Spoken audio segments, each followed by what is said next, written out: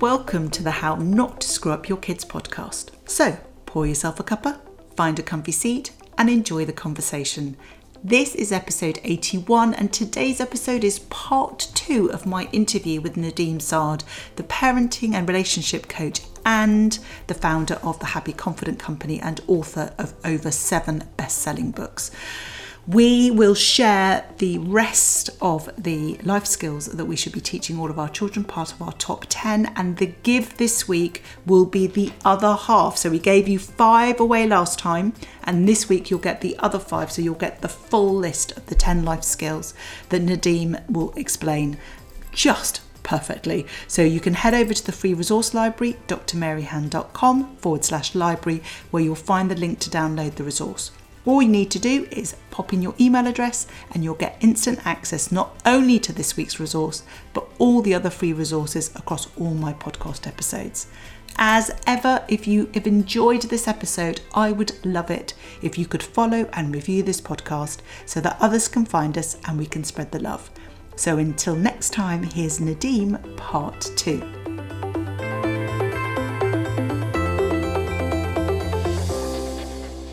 Then we've got the power of resilience, huge one, because ultimately if all our children could bounce back and learn that, they'll always have the tools to bounce back from anything, they would just go on and try everything. So that's the power of resilience, is showing them that, they already have the tools. With the initial 5 powers, they already have a lot to deal with any challenge. And therefore they can take on any challenge in life and know how to bounce back. And we teach them how to develop more resilience, which is, as I mentioned several times, actually to go through frustrations, through difficult times, and recover from these, because that's where resilience is taught. That's where you really build resilience. And so we show them a graph, which is amazing, which is called the resilience graph. Anyway, I can't show it today, but it's a really powerful tool. Then the 7th power is the power of creativity. And that's for all the ones who have the more than 80, 90 million people who've seen late Ken Robinson's TED Talk. He shows how schools kill creativity, unfortunately, and everything's black and white. So we teach children, as I said earlier, that creativity is something you can learn, and it's both a gift you get from your birth, but also something you can develop, because neuroplasticity also applies to creativity. And so it's not just about the arts and about drawing. It's about being creative and curious in every part of your life, and even with a math problem, with the way you work, you play football, all of that. It's not fixed. There's not just one way, and that helps them, connect a lot more with their right brain, and be a lot more in touch with themselves and their whole, have a more holistic approach to things. The 8th power, and it stops the labelling as well, doesn't it, Nadeem? It stops them labelling. Yes. It's that, but it's also that it stops them labelling themselves as I'm not a creative, because whether it's a cultural thing, whether it's societal, we tend to assume that creativity is to do with arts. And actually, a mathematician can be incredibly creative. It's about problem solving. It's about ideas. It's not just what you physically put on a piece of paper or on a piece of fabric or on a wall. So true. Thanks for pointing that out, because I have the best example is actually me. Actually, I had a growth mindset for most things, but a total fixed mindset in my creativity and art. I thought, I can't draw, I can't sing, and I'm not creative. It took me years to realize, okay, I wrote books, I created more than 6 companies. I actually now obviously launch pretty creative products with my team, but I participate creatively to finally realize, oh my God, I'm hyper creative and I love it. And this is part of the part of my work that I love the most. So how could I tell myself for years, as you just mentioned, that I wasn't creative? So it's so important from a young age, we're talking 8 to 11-year-olds, to teach children what creativity is, and that they stop the labeling, as you just said. Absolutely, absolutely. So the 8th power is the power of mindfulness. And I already, for people who know mindfulness, they'll probably think, they can see that a lot of the powers already relate to mindfulness, because interoception and power of optimism, power of interoception are already become, about identifying our thoughts, identifying our feelings. That's pure mindfulness as well. But in this episode, and when we teach mindfulness, it's really much more about being in the present moment, learning that where you put your energy and your thoughts, actually your energy goes, and therefore it's about not regretting the past and not worrying about the future, and that the present moment is so important. So that's where we teach a lot of the amazing breathing techniques that I could more are difficult to share obviously on the podcast, but simple things that can really change people's lives. Actually, let me share one that I only learned a year or two ago, and that is so powerful, and it can be explained on the podcast because it can completely change people's I'm not going to go into the whole sympathetic system, parasympathetic system, and but our parasympathetic system essentially is our more calm state. The sympathetic system is when we're more excited, and if we go in fight or flight, we're in our sympathetic system. To actually reconnect to our parasympathetic and become calmer, a very simple technique is called the psychological sigh. And it's been developed by the Huberman Lab. You may know the amazing podcast from Andrew Huberman, Stanford professor. And so they realized that people sigh. We have it typically, we go, we sigh. It's a quite regular thing that we do naturally. But they actually identify how to use that sigh to reconnect with the parasympathetic system and to become calmer in literally 30 seconds. Instead of just going a sigh, you actually take 2 quick breaths, then stop at the top just for 2-3 seconds, and then do the sigh. So let's do it again. So breathe through the nose, through two breaths, quick breaths, stop, and then release. And with just doing this 2 or 3 times, wow, the effect is so fast. So children can use this, and adults when you get annoyed at your children, or children when they are in exam. When I tell my children in exams to use it, they go, "Yeah, sure, I can stop in the middle of an exam and go." And I tell them, "Okay," I teach them another breathing technique for that, but definitely before the exam, definitely do that. So you're in a good mindset. So a lot of these, we teach them the breathing technique. We teach them the mindfulness. It's just about potentially just go in the garden and listening for 5 minutes. It doesn't have to be about deep meditation, etc., which is harder for them. But we also developed meditations based on hypnosis to allow children to reconnect with their best self. And so these are guided meditations, and that's easier for kids to do. Yeah. So that's the power of mindfulness. Then we go into the ninth, the power of compassion. So kindness and empathy.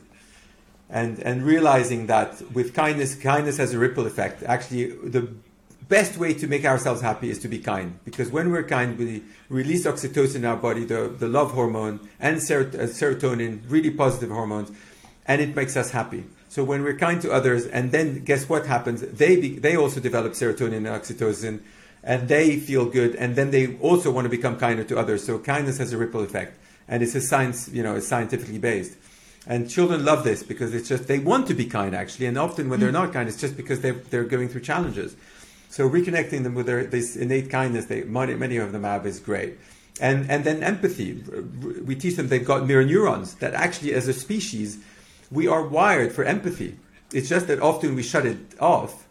And actually these mirror neurons so the mirror neurons are basically the fact that often we see someone do something or feel something, we'll do the same. So it can be an action. So we can actually learn by just seeing. So for example, Tiger Woods, he became this incredible golfer because he watched his dad practice golf for years before he ever touched a golf club. He just, with the mirror neurons, he just literally incorporated everything. Same for everything, and with feelings as well. That's why we cry when we see someone crying, unless we shut it off, interestingly. Yeah. So we teach children that it's okay to actually, and to be empathetic. And finally, the big one, the power of acceptance. And when you do a lot of personal development work, you realize that ultimately it all leads to acceptance. Because it's the 3 keys to acceptance. Acceptance of ourselves. So we teach kids to accept themselves, but that we're all unique and we can go through different parts. It's about, when I mentioned my 8-year-old child not liking this angry part, well, it's about accepting that she's got this angry part. Accepting all parts of ourselves. It's also about accepting others and the fact that we're all unique and everyone's different, and we may have different opinions, think differently, and it's okay. And finally, it's about the power of what is. Realizing that the more we we're against, an event, and we're frustrated by the event, and the more it affects us, and the less we're actually capable of dealing with it. So accepting what is, and instead, as we said, seeing the power in mistakes, all of that. Basically, we use all the powers to accept and to deal with anything that comes our way. And that's the wrap up of really accepting. Yeah, they're so great, and it teaches this kind of rounded individual, because I think so often we get caught up in parenting the child and doing what we need to in that moment, that we forget that fundamentally this child is, we're almost, I sort of take this view that we're custodians of our children for a period of time until they become adults, and then our role is to then send them off into the world to become these happy, confident individuals that then create their own world. And what I love about those 10 is that actually it's not about playing the short game, it is about playing the long game for the adult that we're then sort of helping facilitate and grow into this capable individual that then is off into the world and making their own choices and making those sort of decisions. Is that how you envisaged it when you were pulling it together? You've really absolutely hit the nail on its head. It's about becoming a better human being, and therefore becoming a human being is actually something that you learn if you learn it earlier on, and that's all about prevention. I mean, everything we do is about prevention, because what we realize is obviously with adolescence, with the hormones changing, and a lot of people don't know, but actually also our brain rewires, so we lose a lot of our neurons, our synapses, etc., because the brain basically ditches what's not necessary. So it's really important that we, ideally before adolescence, we realize what is important, because then our brain rewires for the best. So when we learn these things early on, we can then apply them and practice them, and they become second nature. So at adolescence, where it becomes harder, we already have the tools to deal with that, with this more difficult moment. And then we grow to be better human beings and to better relate with ourselves, so that we can better relate to others as well. So that's exactly what we're trying to teach children, is to be a well-rounded human being from a completely holistic approach. And the 10 powers do not precede. We've got also the power of sleep. We've got the power of movement. So these are actually skills. They're not the life skills as in from the brain side of things. That's why we limit it to 10 powers in our program. Yeah, and that's crucial, because the idea is then what we're then doing is preparing a whole generation with all of the knowledge and the skills, so that when they become parents, and I know it's hard to believe with when our children are these tiny little bundles, that they will at some point, if they choose, not all will choose, but if they choose to become parents, then actually they're equipped from that conception in terms of knowing that bit. Nadim, I want to take you back to something that you said around because I think this is really crucial around the message sort of that we're getting out to parents who are listening to this episode, who will be thinking, I completely buy into what you're saying, but maybe they're struggling to put some of these things in place. So, a lot of what you said around the psychology is very much in terms of parenting can be related to leaderships. And in lots of ways, books will talk about us being the CEO of our own companies, which is our families, and we create the culture within those. But one of the things that I think as parents that we're not always great at, and I will admit that I am not, I've had to really, really work on this. I'm naturally quite a bossy person. I like to take command. I like to be solution focused, is this notion of listening. It's such a crucial skill, because if we listen to our children, we hear what they say, and we create space for them to practice using their voice. Because we can teach children to use their voice, but if we don't truly listen, then what they say goes on unacknowledged, and I think then leads to these clashes with teens later who don't have conversations with us because we fundamentally don't listen. How do we practice and cultivate this power, true power of listening to actually take the information on, but without listening with our response already in our head? Well, thanks for addressing one of the things I feel most guilty of. Because, for example, it is so true, and I have so I'm going to start with the negative of what I still sometimes do. Is my 10-year-old child is quite chatty. So I'm the lucky one who still has someone who's, often it's not, I don't have to ask her how was school today. she'll start sharing. And often because it'll be a moment where I'm still in my work mode, I'm trying to come into, but often I'll hear with a half ear, or whatever the expression is. And I realize, and with time I realized, well, actually, she's now, and often I'll sometimes take my phone and just go, yeah, I'm listening to you. Oh my God. So now I'm the dad who basically is always on his phone and who's never listening. And it's very difficult to now change that perspective. But what I think is important for parents to realize is less time, but quality time, and really focused with good listening is much better than lots of time where we're not actually listening, we're not really interacting. And that is so crucial. So instead of feeling guilty of not spending enough time, it's actually more important to spend the quality time. And in this case, as you said, deep listening is so important, because there are actually always nuggets in what she's sharing. If you just dig a little bit more, you suddenly realize that something happened in maybe a friendship or something. So it's so important to have this. And one of the things that I realized the most valuable thing is, for example, journaling from an early age. So when they have a structured journal, that's why we launched our Happy, Confident Me mindfulness and gratitude journals. It's the best moment in the evening. It's an amazing moment where, everyone's wind down, and the kids love to share. But if they don't have structured journaling, it's much harder. You ask them questions, they don't relate. When you ask them, what are the different ways you felt today? And they circle it, and then they go, oh, actually, I felt worried at that point, and I felt, frustrated or angry, and like, oh, and they start sharing, and you discover a whole world that you didn't realize, and also what they're grateful for. So important to rewire their brain. We use the 3 wishes of positive psychology. Basically, when you express 3 wishes, you just rewire your brain for positivity. In just a week, you're already happier, you sleep better, you have less anxiety. We've got more than 3,000 reviews on Amazon of people who say, in a week or 2, this has already completely changed my child. So it's this conversation, really useful conversations that are so important. And it's great to have resources to trigger them. So Feel It cards, mindfulness journals. So it's not about our products. It's any product out there that can really help engage. Because often kids will, if you ask them, how do you feel? They don't always know. Or how you felt today? They won't always know. So it's really helpful to use some resources, some support. And then comes when you have a problem, and that you really mentioned. It's so easy to go into solution mode. So you go, you should do that.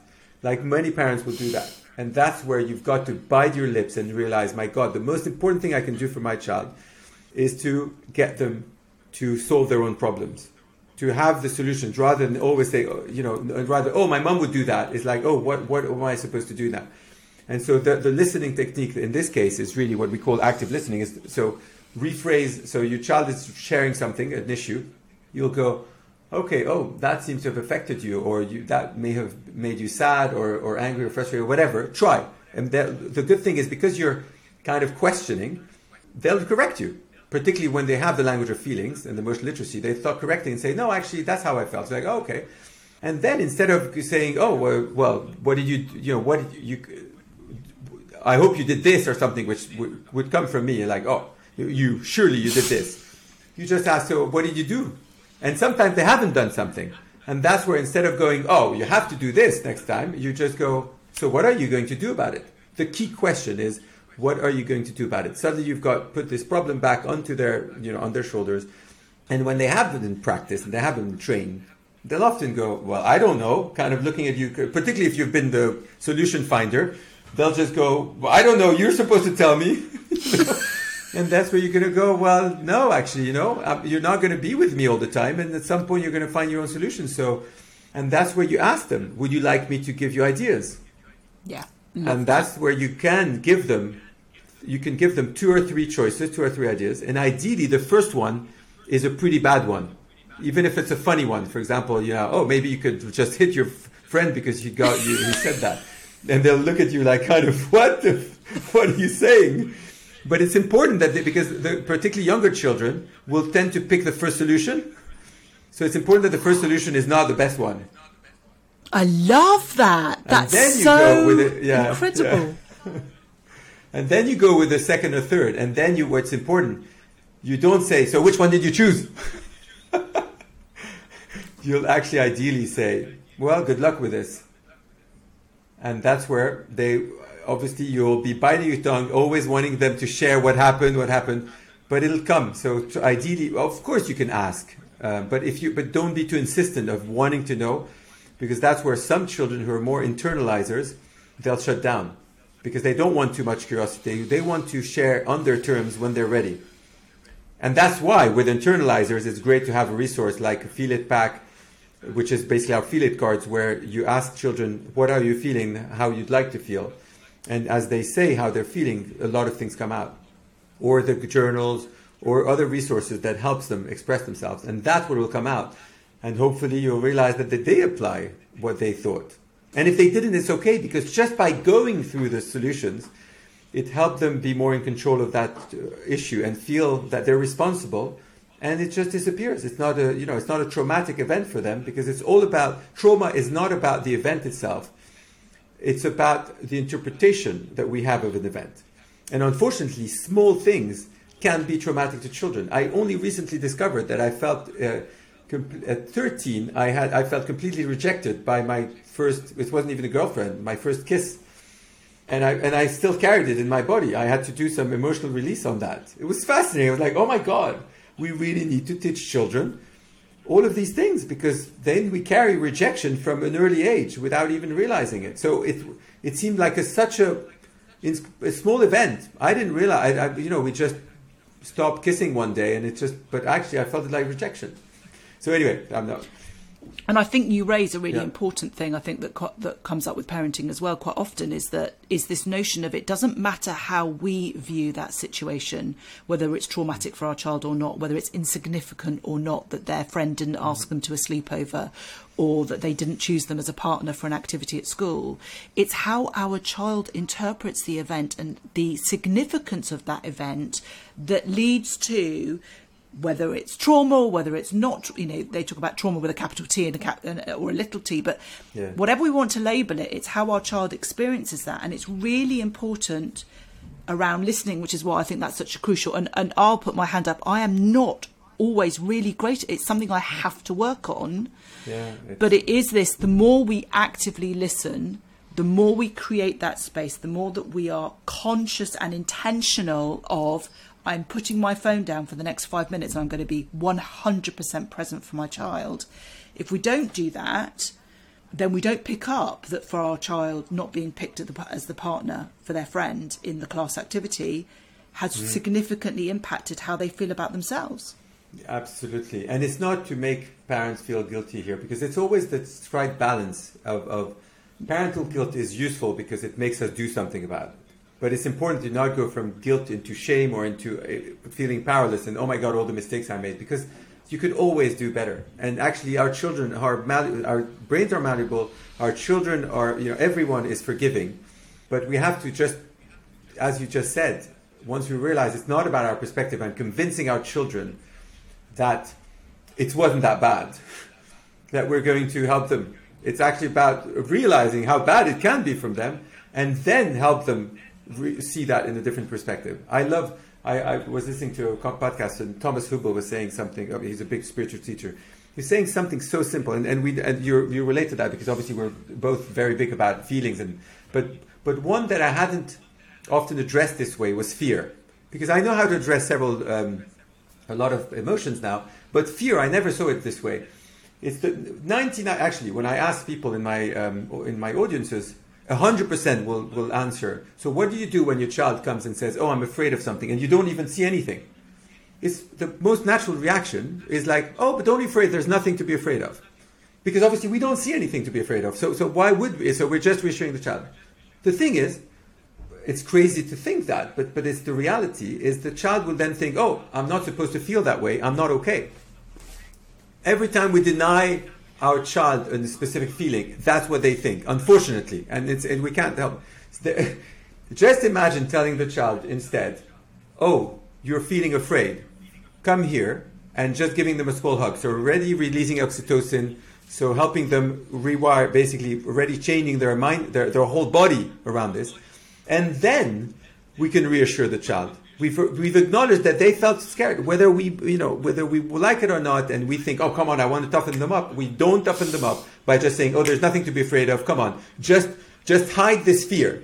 And I'm talking from a perspective that affects me so much because I never felt fear in my life. So so it's interesting because you think, oh, amazing. Why would you want to feel fear? Because I've basically would start project, never be afraid of anything, can speak to audiences of thousands, not afraid, supposedly. But now that with deep work, I realize actually there is fear. I just shut it off constantly. And the problem of shutting off fear is that then I'm not actually connecting to my intuition. And sometimes I do things without, being completely aware of them. Or, for example, speaking too fast and I'm in like I'm doing now. so stay connected. And for children particularly. So it's keeping this awareness and this body-mind connection is so important.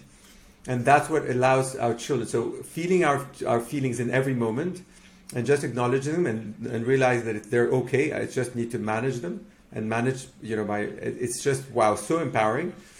And so that's what we hopefully can bring to children and this whole new generation.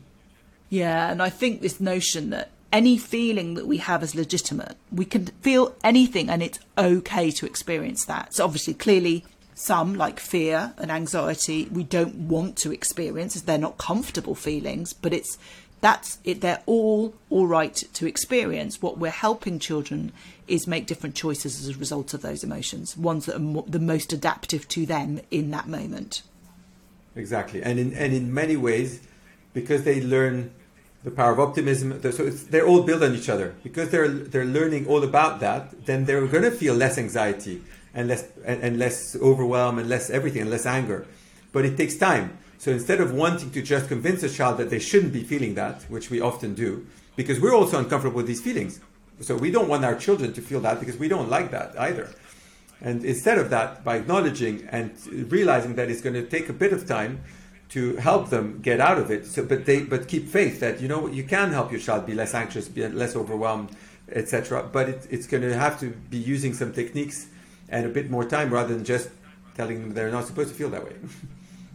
Yeah, and I think those 10 skills are things that actually as parents, as you were going through them, I was busily writing them down, in lots of ways are almost a template for us as parents to be able to be one looking through and looking at that power of my resilience, the power of my empathy, the power of my introspection.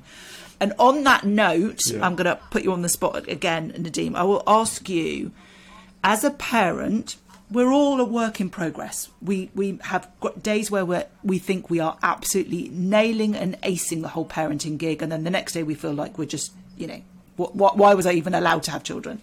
But for you, what are the, or maybe it's just me. For you, what are the things? If you could sum 3 things up that you do for yourself as a parent to try and ground you in those 10 areas, what do you do that work most of the time to help you? Wow. Please send me the question next time. So the 3 things, definitely anticipation. So being more realistic about what my children can and can't do. So it helps me be better prepared. So for example, you mentioned, different age groups. So having a child disrespect me, speaking is really difficult for me too. It comes also from my culture, from my dad. Even if I remind my brain, it's just unacceptable. So helping myself realize, it's age appropriate. They're going to, in some cases, they're really going to be disrespectful. And if I react super strongly, I'm actually doing the exact opposite. I'm teaching them that it's okay to be disrespectful. So the change of mindset. So to constantly realize that it's my mindset and my upbringing that is giving me this belief, it helps me a lot, because then I can just look at it more calmly and say, okay, that's not okay.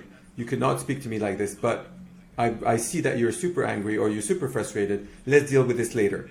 Or I actually, literally, they learned, so the same way I rewind, so that's a very useful one for me. Sometimes I rewind because suddenly I react in a way I realize, okay, I'm not going to get anything right now because I already see the opposition in front of me.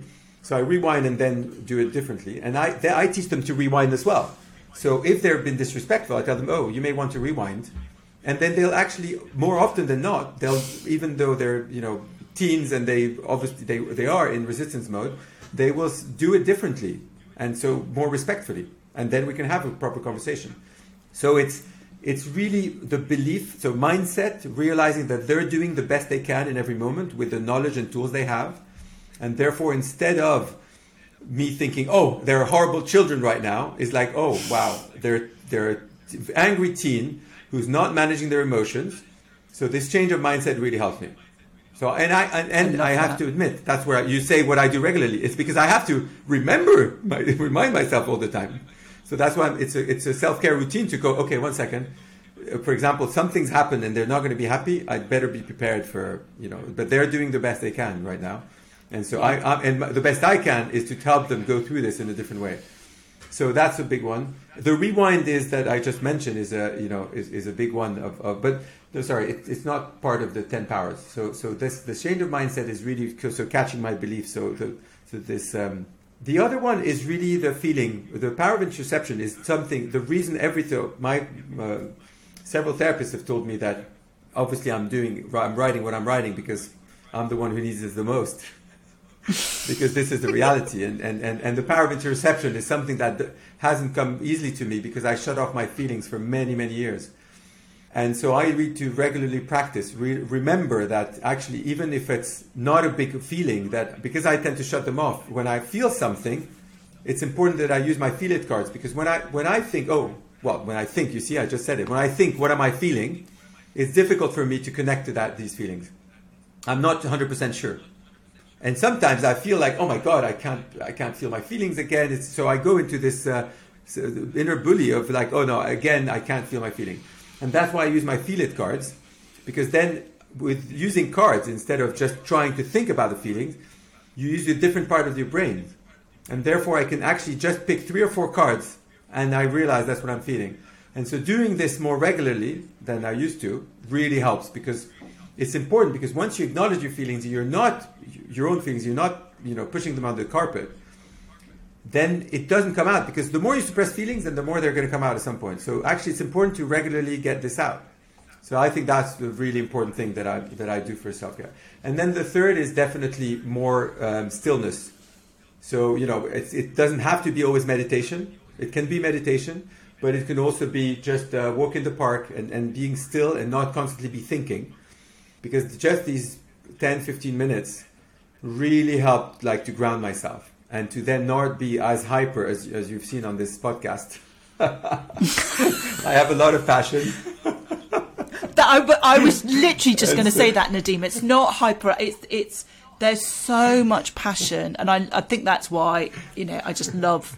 I could talk to you for hours. That there's so much passion behind what you do. There's an acknowledgement and a self-awareness, and I'm so grateful that you've taken time out to talk to us. And what we will make sure that we share all of the links to the Happy Confident Company's resources, which are phenomenal, because I just think that giving children tools and it's about having things that they can touch, that they can play, that they can download things in with the right prompts are so crucial. And for all children, whether they're the ones that sit and ponder over things, or whether they're the ones that come out and blurt out everything that's happened during the day, it's just having those sort of tools to hand is just so amazing.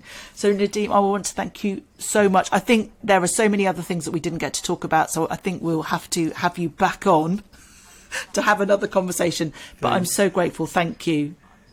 Thank you so much, Marianne. I really enjoyed it. Thanks for all your great contribution too. And I want to mention something. The HTM TV, which is our Happy Confident Me TV program describing the 10 skills with Emma Willis presenting it, is actually currently free for schools, and therefore it'd be amazing if any teachers listening to this or parent who want to see this in their school, just contact us on contact@happyconfident.com, and they'll be able to access the program for free for a certain limited period.